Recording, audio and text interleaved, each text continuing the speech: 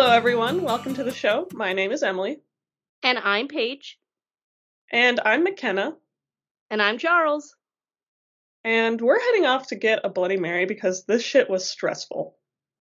And you're listening to Tuesdays Are for Twilight. What's good? How are you? I'm good. Just a heads up to the listeners, if I sound a little different today, I am a little bit sick, a little bit coldy. So if I sound a little congested, that is why. Prayers for Paige. Hashtag prayers for Paige. PFP. Do you ever have like those days when you're just like almost having not really an out of body experience, but you're just really aware of the fact that you're being perceived? All day, every day. For me, I only have it sometimes, and it's very unsettling, and I'm having it right now. Like, I'm like, Paige is looking at me. Do you ever get into those days where you just keep remembering that you're breathing and blinking, and then you have to like think about it for like 5 minutes until you forget about it, and then can go about your day just like doing those things without thinking about them, but then you remember them again, and then you continue the cycle like 4 more times that day? I don't have that exactly. One of my anxiety symptoms is air hunger, though, so I do be huffing and puffing. You blowing that house down? I am. You better believe it. What is new this week? What's up? I don't really think anything is too different with my life this week. We have our new general manager. He started this past 2 weeks ago, I think. I think this was his first. I don't know. But this past weekend, I was on call with him, and it was, first of all, his first weekend on call, and second of all, like, his first weekend on call with me, and third of all, I guess it was his first weekend back on call in like 8 weeks. And when I tell you that this man rolled over on his back for me the entire weekend, I've never been happier. He called me in the middle of the night and was like, "Hey, do you want to do this removal?" And I was like, "Do you want to do it?" And he was like, "I'll do it." So he went and did it. And there were 2 people that died pretty much like back to literal back that night. So he was like, "This person has to be picked up right now. Do you want to do it?" And I was like, "I'll pick up the other person," because he had already told me that they were not ready to be picked up and that it was probably going to be in the morning. So I was like, "I'll pick up the person in the morning if you want to pick this person up now." And he was like, "Okay." And then in the morning, when he called me to go pick the person up, he was like, "If you don't want to do it, I'll do it." And I was like, "No, it's fine. I'll do it." And he's like, "Are you sure? I really don't mind doing it."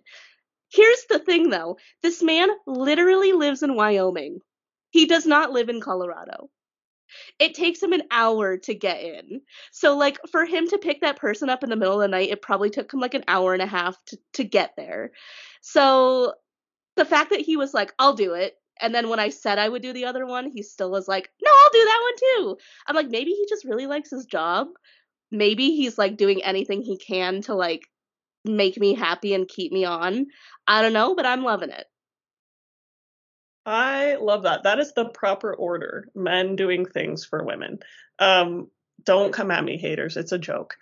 But I love when like you have to do the like obligation thing of being like, no, it's fine. But then like they still keep pressing onward with doing it. That is the best feeling ever. Yeah, I mean, like, if you insist, I mean, twist my arm, you go right ahead and do it.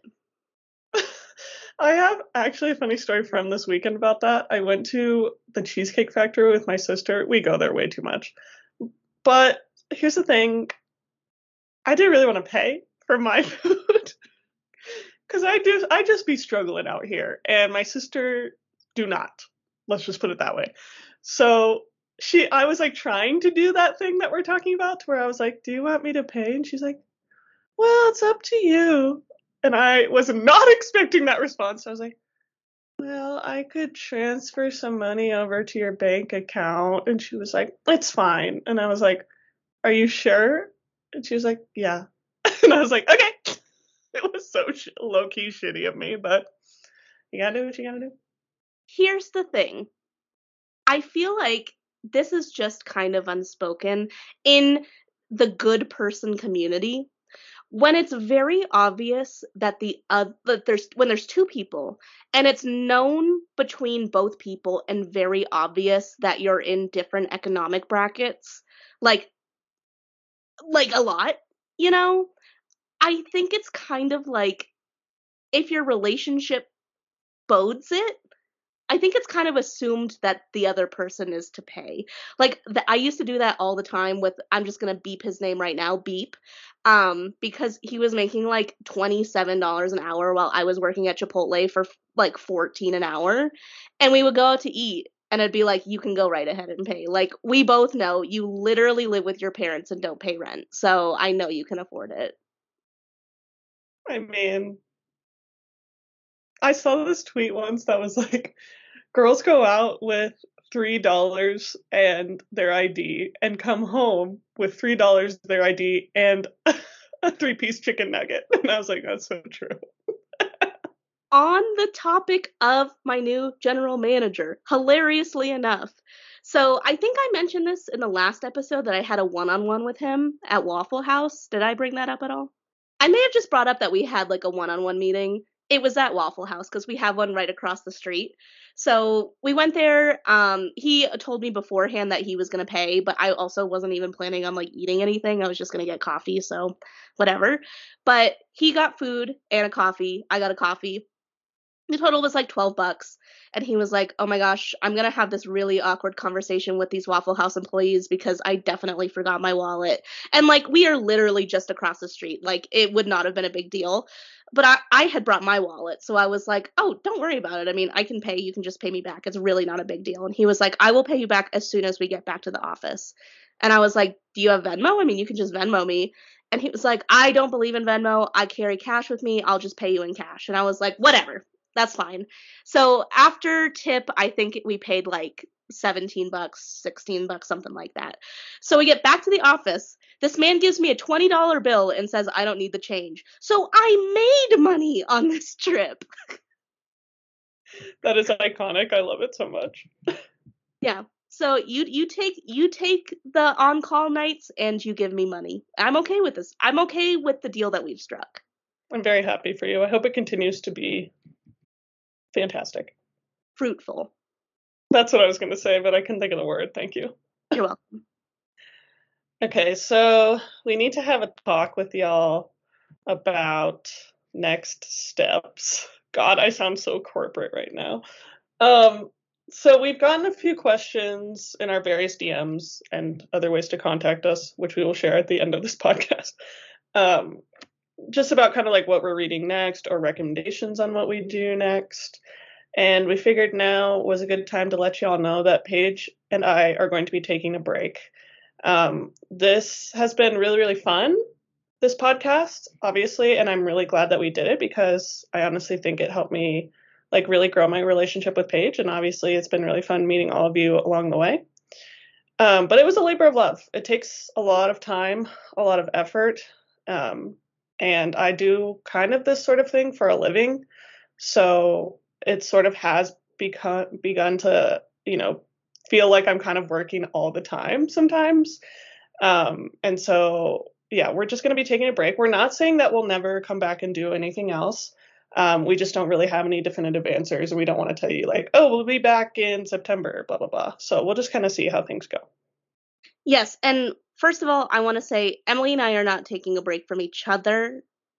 We both still like each other a lot. So I don't want it to sound bad or anything. But yeah, like Emily said, this has been like amazingly fun. And like on top of getting to hang out with like one of my all-time best friends, getting to like participate in like an enormous part of culture and like get to like be in on it now has been just like super cool and fun for me. Now I get all the memes and the jokes, which is very fun. But like Emily said, this also has been a labor of love, and we gotta take a little bit of a nap. And we love and appreciate everyone who has gone through these like 2-ish years with us, almost 2.5. And we appreciate everyone so immensely and like are still in awe that people are like want us to do more. Like, I'm genuinely shocked that you guys like have just been so supportive and loving, and we can't thank you enough for all the support you've given us, and we love you guys and thank you. Yes, thank you for adding that part, Paige, because it's just been so fun meeting you all, and we love y'all. And we mentioned it a couple episodes ago, but we are going to be having kind of like a wrap-up episode. So we would love to have any of your questions, or just if you have a note you want us to read on the last episode.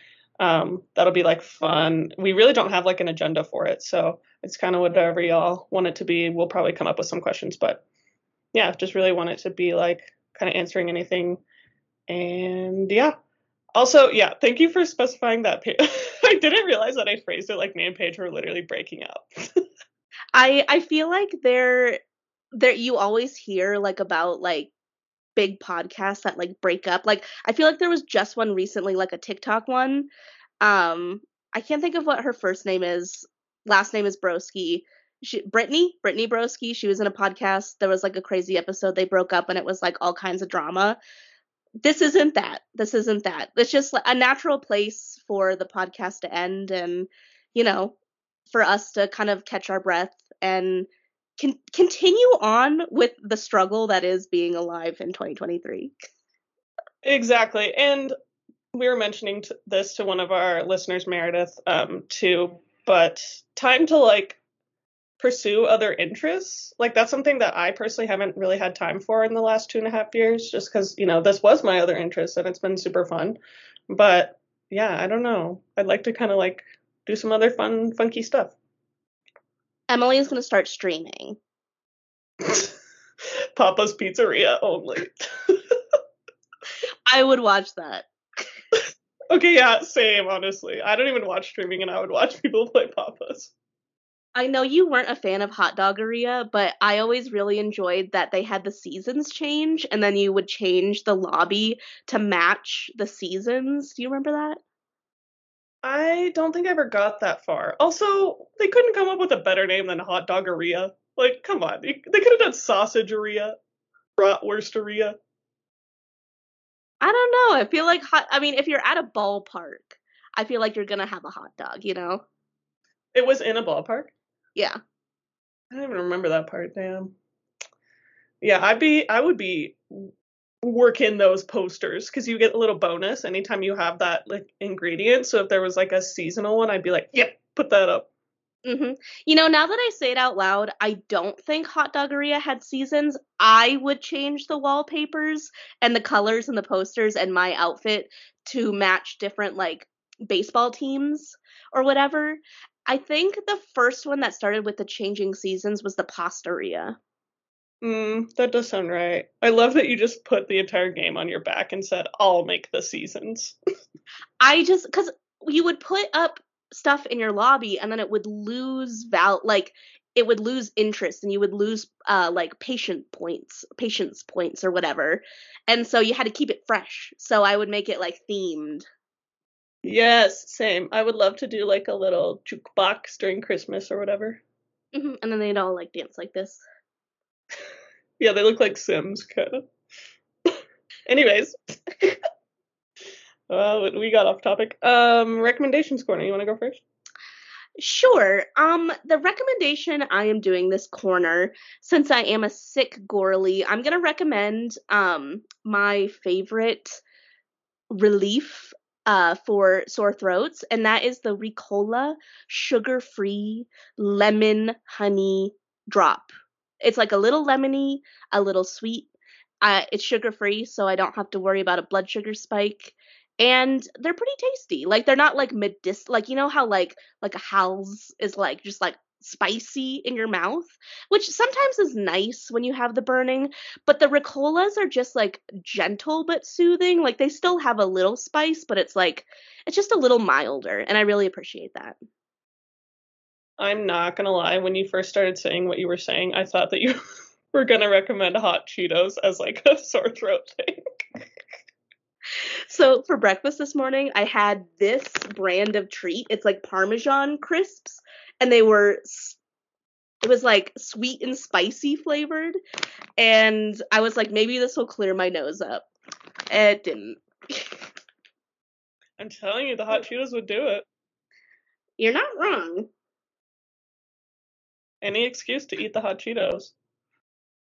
I don't even need an excuse. I'll just do it. That's true. That's true. My recommendation is food, as is our habit. But my recommendation this week is Jelly Belly jelly beans. I love it. It's actually one of me and Jacob's I can't speak for him, but it's one of my favorite activities to do with him. Because we just give each other ones that we know what they are, and then we make the other person guess, and it's just it's fun and it's candy. I do that with Danny. We have a big bag of Sour Patch Kids, and so it's what's this flavor combo, and you gotta guess it. I love that. So fun. Love an activity that also involves me eating. Oh yeah, absolutely. All right, I guess we'll get into it. We read chapter 37 of Breaking Dawn this week, which was called Contrivances. What did you think about this chapter, Paige? Okay. I wish I had pulled the audio up beforehand. It's the disgusting one, but the one that you like, the nasty ass, it sounds like a voicemail, you know? No, it's a girl and she's like, "Don't touch me with your cowboy boots, bitch, disgusting." Maybe I use something different, but my sister knows it. It's a voicemail that some gal leaves, and she's like, I'm looking for so-and-so, the nasty ass, stupid ass, something ass, ho, little stinky ass, something, something, something. That's how I feel about Arrow and Caius in this. I'm like, these guys are snakes in the motherfucking grass. They have their own agenda, and they will tell lie after lie after lie after lie. These drama kids and their theatrical acting, I'm not here for it. I do gotta say, the thing with Irina had my jaw on the ground. I was it was moments, and she was just no longer a character. I could not believe it. Garrett has skyrocketed to one of my all-time favorite characters. Not only is he spunky, but also he's we're about to die. I may as well shoot my shot right now. I may as well get myself a girlfriend. Good for you. Good for you. And honestly, if I were Kate and I saw a man do that in front of the Volturi, I would be impressed. I would be turned on. That's for sure. And yeah, it really do feel this has to be the last chapter before the bigness, if you will. So this chapter was good. It was not fun, but it was definitely this is what the drama is. This is what the conflict is that there is no rhyme or reason. It's simply the Volturi don't want the Cullens around anymore. They've had enough.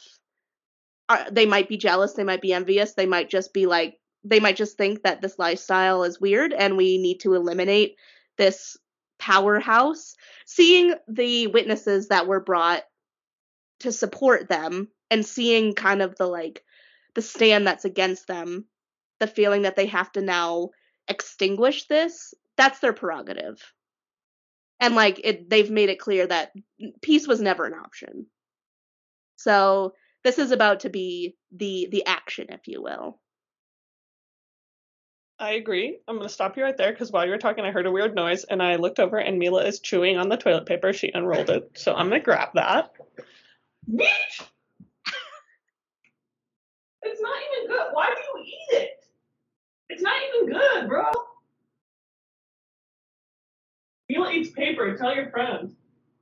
That's nasty, bro. I think she low-key does it to be like, see what I'm reduced to? I'm starving. I hope all of this stays in. Okay. That's fine. What do I care? I think it's funny too. Okay. Agreed about Irina. I'm going to, I don't care if you give me consent, I'm going to post the Snapchat that you sent me while you were reading this chapter with the episode this week. It was so funny. Do you want to talk about it? So I was, picture this. You are Paige. You're sitting in the cremation room, actively cremating someone. You're curled up on a nice comfy chair we have in there, and your legs are all curled up really tight. You're just enjoying yourself. Things are getting heavy in the chapter. And Edward fucking Cullen says to Jacob Black, I can't even think of the exact words, but he says something to the extent of, Jacob Black, my comrade, my son. What? What? No. Take that out of your mouth. Return that. Bring that back to the store. We do not want that. Now, because you said it, I'm going to have to force you to picture it. Edward walking Renesmee down the aisle to Jacob. See, the thing is that I'm fine with it if she's an adult. I'm fine with it, but in this moment, right now, he is referring to Jacob Black, who is like 1 year or the same age, like 1 year younger or the same age. He's calling him his son because he's betrothed to his infant daughter. I cannot suspend my belief for that.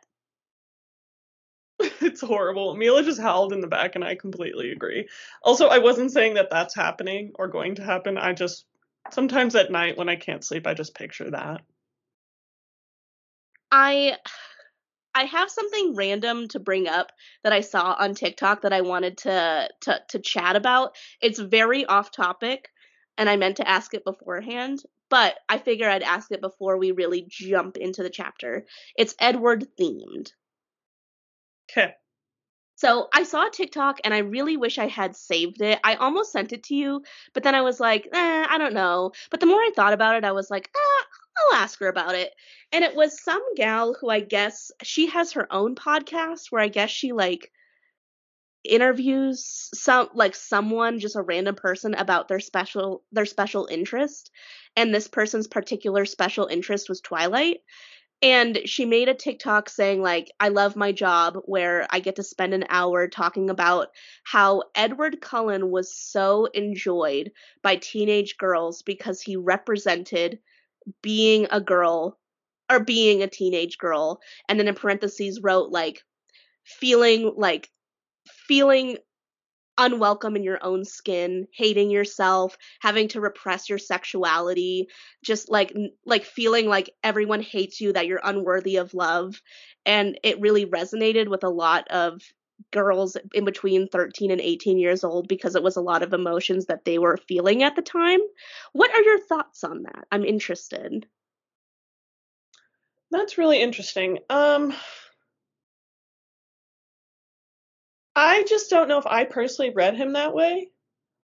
I feel like I do now that I have all of 600 pages of Midnight Sun, you know? And maybe that was there in the original text of like the way he kind of talks about himself to Bella, but for me personally, he just kind of seemed like not relatable, I guess. I have to agree. I mean, I have gotten all of Edward Cullen at once. So when I read that, I could totally see that because I read Midnight Sun pretty much at the same time that I read Twilight. So, like it totally made sense to me that those things would resonate.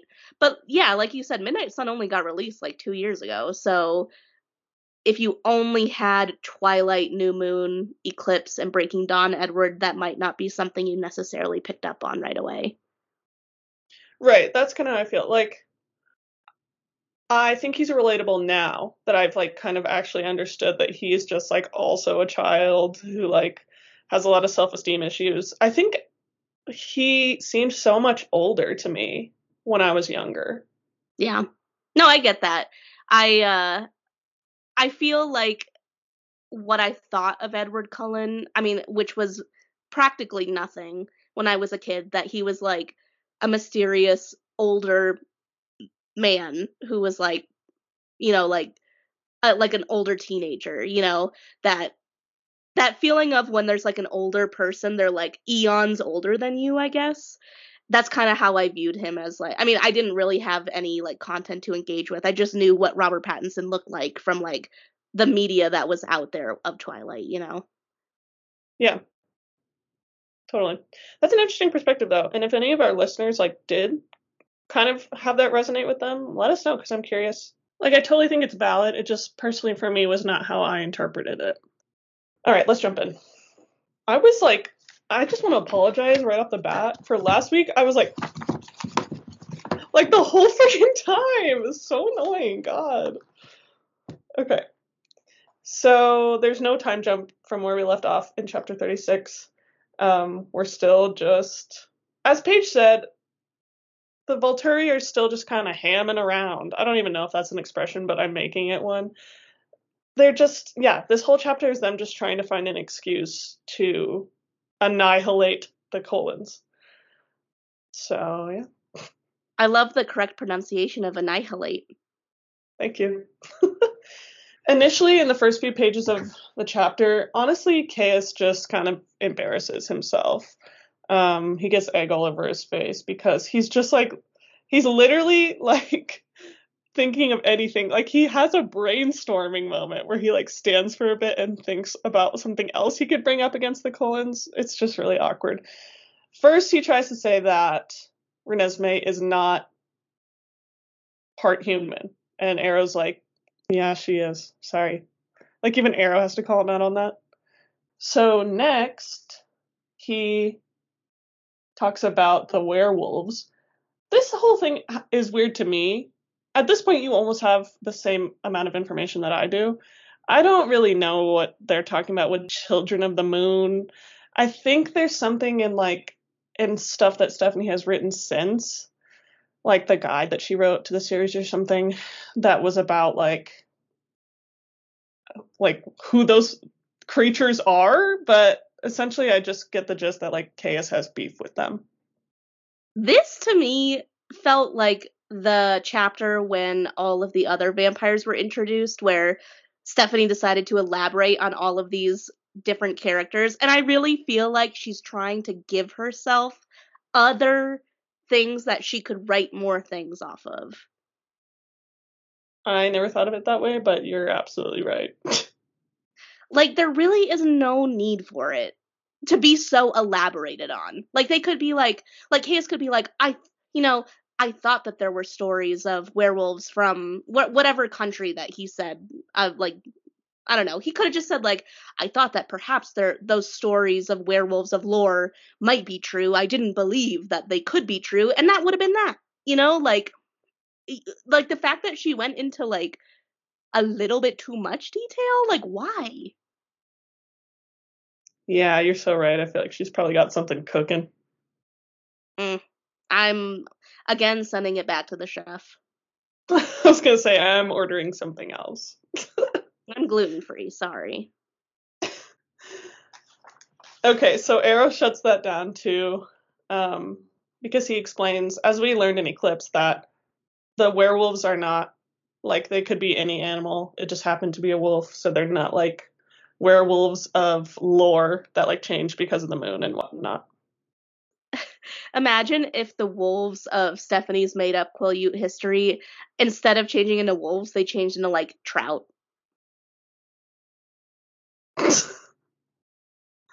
I mean, a trout in love with a baby would be kind of weird.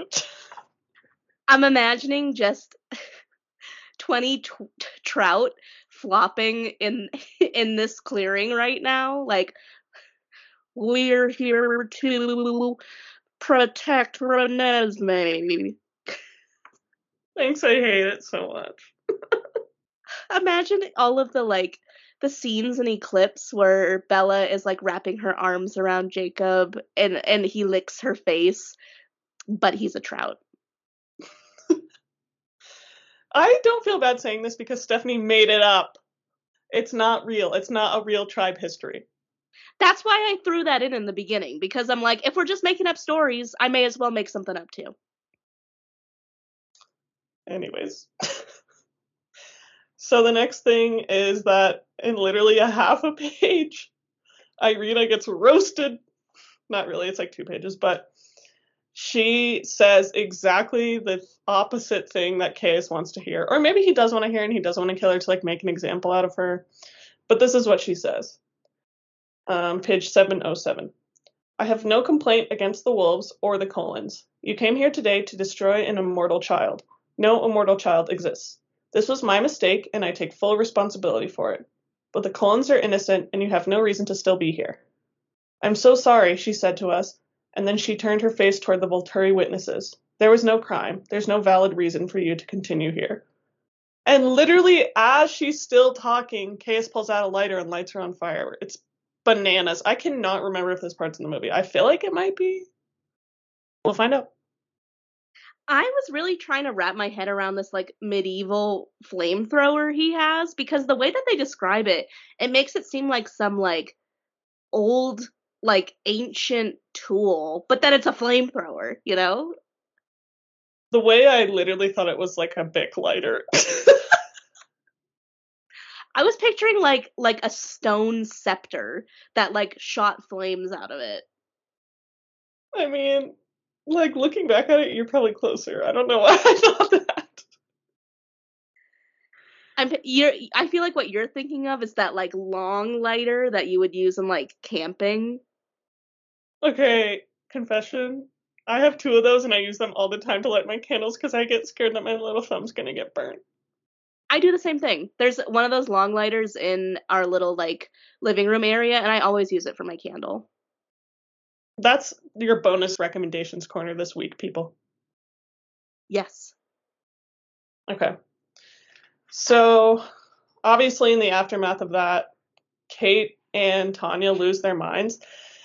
I was a little bit bothered by, I know that Carmen and Eleazar came later, but like Alice and Jasper came later. And like the Cullens obviously still really care about them. But you only hear about Tanya and Kate being pissed. I'm picturing Carmen just standing there not caring, but I know that's not true. It's weird. Now, are Tanya, for some reason, I really pictured that they were like full siblings. But now that I'm saying it out loud, that would be weird, right? I don't know because I don't know if it's ever like specifically said, yes, they are blood sisters. But when Carlisle is telling Bella the story, or is it Carlisle or is it Edward? I don't remember. But he's telling the story about how their mother was killed. He calls them their mother. Right. And like I think Esme would call herself the mother to Edward, you know? Mm-hmm.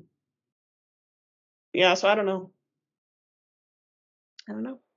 Anyways, I totally like support what they're doing. I get it. I understand it. But it also is kind of cringe that this side of the little fight is like having like a really intense showdown and the rest of them are just watching. I'm imagining all the people who are just there as witnesses, like just shuffling their feet, like what I don't know what I'm supposed to be doing with my hands right now. You know, like clearing their throat. But they managed to hold Kate and Tanya back, which is good because Bella says, and I think correctly, that like if they start the fight, the Volturi will be like, well, this is time, and then they'll just like kill everyone. Garrett especially is very heroic. He like basically is just like riding out the pain from Kate trying to shock him to death and keeps her under control. I think he likes it. He does. And then also doesn't Bella help shield him? Yeah, she does. So there's that too. Yeah. Okay. Bella talks about how the Volturi witnesses are like shook, and as we kind of mentioned in our intro, that comes to fruition in a big way because Arrow basically says like y'all can leave if you don't want to be here, but like I also would be scared to leave, but I also would be scared to stay. So a few of them leave, and then a few other ones wait until Caius and Arrow and Marcus are talking and then leave, which I think is super funny. I feel like that would be me. I would be too nervous to go in the beginning, but also too nervous to stay for the whole thing. Yeah, it's kind of the middle ground, which I love. Yeah. Okay. Before all that happens, really quickly, Arrow makes a show of quote unquote talking to witnesses. So he goes to Amun, who, as we know, is not like the most fond of the Cullens, but he's a stand-up guy. He tells the truth. He explains that he saw that Renesmee grows, and she's obviously part human, and he even goes so far as to say, like, I don't see danger in her. And then Arrow goes over to Siobhan, And she basically says the exact same thing. Page 714. Renesmee understands the limitations. She's no danger to humans. She blends in better than we do. She poses no threat of exposure. And then Arrow says, can you think of none? Which this doesn't really, I mean, this seems to be the ground that the Volturi are now shakily standing on. Because Arrow basically is posing that because they can't know what Renesmee will turn into or be, they don't know like her growth rate or anything like that, that she is a danger to their society. My thing with that is like, what do we think she's gonna turn into? An alien? Like, what? I just feel like this whole chapter was just Arrow trying desperately, grasping at straws to save face, because he would rather upend everything that's going on here if it meant not embarrassing himself and the Volturi, and to communicate a message. Like the fact that they brought all these witnesses here, he can't just be like, we were wrong, bye. That would be embarrassing. And he can't let the Cullens win in that. So he has to grasp at those teeny tiny little straws that they give you in coffee stands. That's what he's grasping at right now. It like you said, it just doesn't make sense. Like, she looks human enough that she can hang out around Charlie, and like, sure, he knows the situation is weird, but I feel like he doesn't think that Renesmee herself is the weird one. He thinks that like what's going on with Bella and Edward is weird. Like, I don't know if he necessarily suspects weirdness with Renesmee. So like, I think that she'd be able to get by in like a normal human world, and like if they just went out to the store, I don't think anyone would really bat an eye, Yeah, I agree with you up to a point, because I feel like Charlie has to kind of think there's some weirdness going on because she grows so fast. Fair enough. If they're going to continue to kind of live like more of a secluded lifestyle, it's obviously totally fine. I don't think you can put her in school because she would be changing so much, but like the chance encounter with a human would probably be fine. Yeah, that's fair. Anyway, she's not going to turn into an alien, is my point. Like, what do they think she's going to grow another head? I'm confused. Like I said, Volturi grasping at straws. Anything is a possibility. That's true. So then, as soon as Arrow kind of delivers that whole theory, Garrett pops off and makes this whole speech about how, like, basically the Volturi are there to destroy the Cullens because they don't support their way of life. He implies jealousy. I don't think he like comes out and says that, but it's implied. And then, he the whole time he's talking to like the Volturi witnesses, and he's saying like, are you gonna like let them be your masters, basically? Like, because this is where we obviously learn more about him being part of the American Revolution. But he's saying like, I'll just read a bit. Page 718 at the bottom. Their guard is just a mindless weapon, a tool in their master's quest for domination. So now there are more questions that you must answer. Who rules you, nomads? Do you answer to someone's will besides your own? Are you free to choose your path? Or will the Volturi decide how you will live? I came to witness, I stayed to fight. The Volturi care nothing for the death of the child. They seek the death of our free will.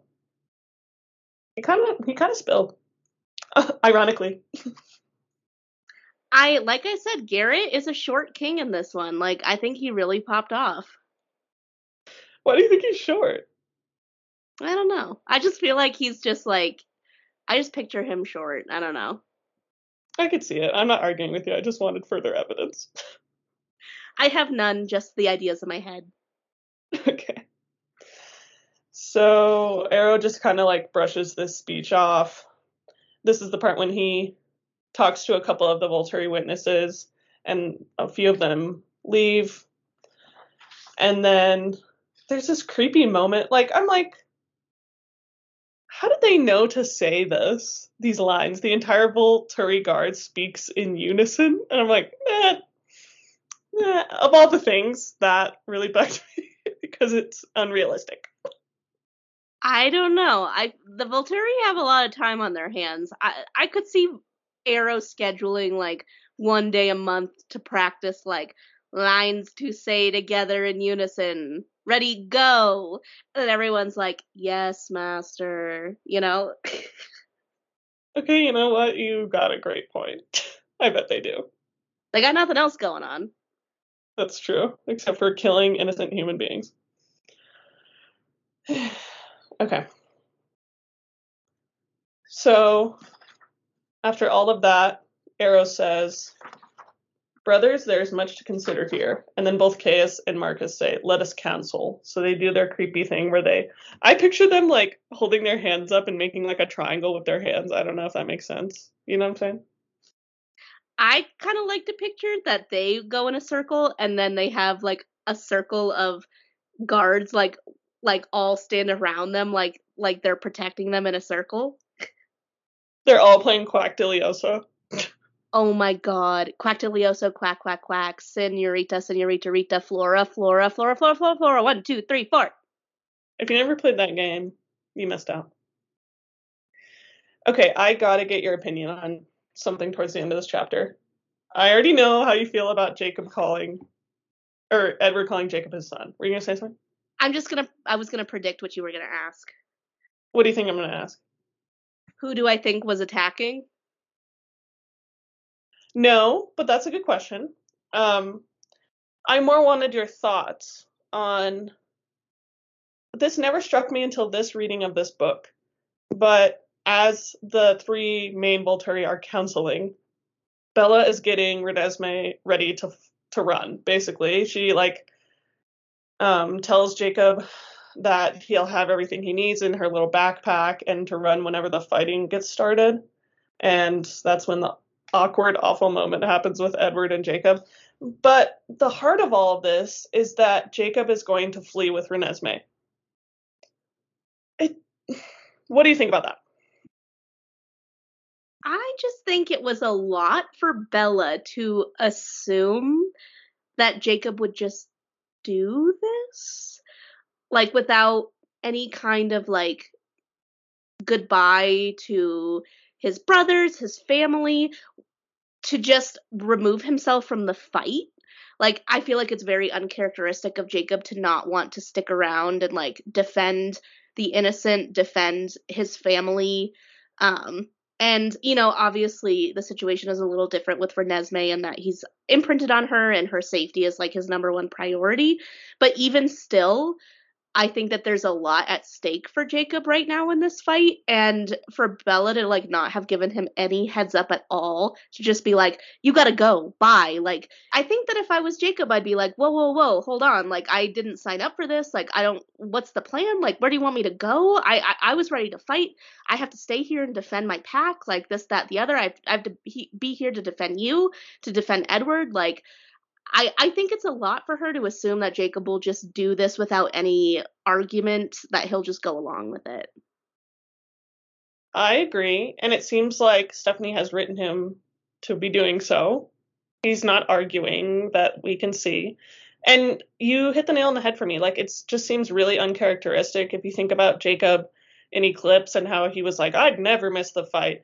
And to me, like, the logic doesn't really check out because, like, there's other wolves in this clearing right now that also have imprinted on people, and I know they're not present, but like, they have like high stakes too. I mean, not that they have higher stakes than anyone else, but I'm just saying like he's not unique in that. And it like if you're arguing that like he would be fleeing to protect Renesmee, like why can't he just like put her behind him? I mean, I know that sounds rudimentary, but like basically like fighting would also be a way of protecting her, I guess is what I'm trying to say.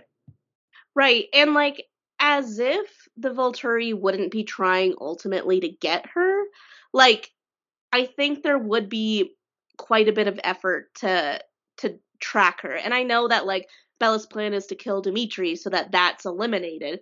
But like even still, I think it would be a prerogative of the Volturi to like make sure that Renesmee is taken out.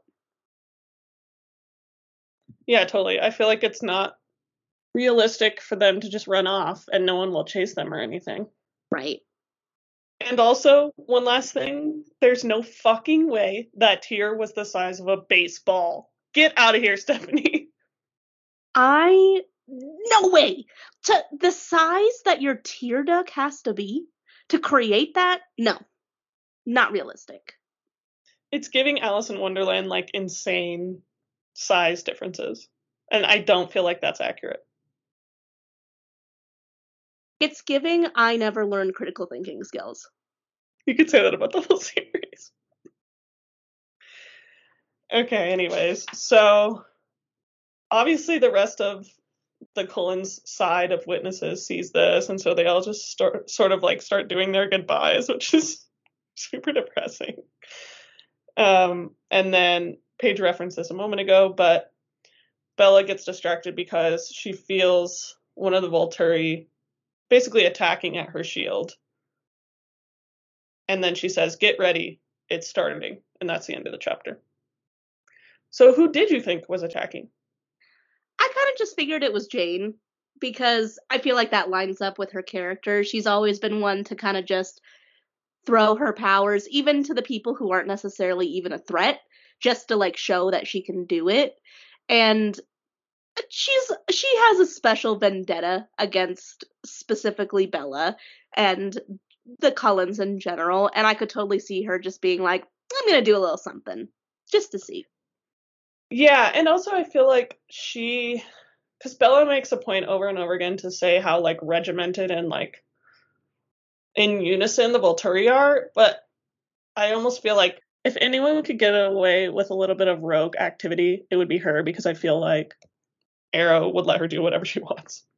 She's very impish in that way, like very much like the trickster-esque in that like she kind of has her own agenda, and that agenda is being chaotic, and sometimes it's reined in, sometimes it's let to be chaos, and she definitely knows the power that she wields and enjoys it. Yes, definitely. Yep. Did you have anything we didn't cover? I don't think so. Okay. Well, next week is our final live reading. It is chapter 38. It's called Power, and I will be reading it to you live. Do you have any predictions? Well, this is going to be the fight. I really do feel like. I mean, there cannot be anything else. Like Bella said it. This is it. So I think with it being Power, I think perhaps as I feel like any major battle is, it's going to feel like in the beginning that the other side is winning and that their power is too much. But I think also Bella is going to feel this power surge through her. I just recently re-listened to the episode of Breaking Dawn where Bella is having all those dreams, and she even uses the word bloodlust in those dreams to describe the way that she feels about this particular battle. And so I feel like she is going to feel this power like coursing through her, and like the being in the moment, the threat of danger is really going to send a surge through her and probably the rest of the Cullens as well to like succeed in this. I mean, I cannot see evil winning. Like, I would Stephanie do that? I don't think so. I don't really know how, like, who's gonna end up alive, who's gonna end up dead. That particular part of this series has been a question mark to me from the beginning. Like, I don't know how the series ends. I genuinely don't. So like if main characters die, I have absolutely no idea. So I feel like someone major has to die. Who that will be, I don't know. Good and bad. Like, will all of the Volturi be killed? Potentially. I don't know. Maybe Power is describing the power that Bella wields as she rips Arrow's arms off of his onion body. I don't know. Not his onion body. Okay, if you think anyone from the quote unquote good side, like if you had to name someone you would think wouldn't make it. I feel like it would probably be a minor major character, like maybe like Tanya or maybe Benjamin. Um, I don't think that anyone in the immediate Cullen family would, because I just feel like the fact that they added all of these additional characters was a way that the main Cullens can all survive. I think that there will probably be, you know what? I feel like Sam might die, leaving Jacob to be the lone pack leader. I could totally see that. Maybe Leah might die. I could see that, like her sacrificing herself maybe to save Sam. I think there will be some wolf death. I think that'll definitely be something. But I don't think any of the main Cullens are gonna die. Okay. All I can say is I will be very interested to hear your reaction on what happens. That's all I will say. All right. Okay. We've done it again, folks. Episode 101. Crazy stuff. As we mentioned, we would love any contributions for our wrap-up episode, and also just all the nice notes and communications that you all leave for us in general. So you can do that in a variety of ways, as you know. I think about people like Jem, and I'm like, they have heard this 101 times now. I commend you, Jem. I mean, do you stick around for my ramblings at the end? Who's to say? We appreciate you listening nonetheless. Nonetheless, indeed. Okay, so you can find us on Instagram and Tumblr at Tuesdays Are for Twilight. Find us on Twitter at TaftPod, TAFT-Pod.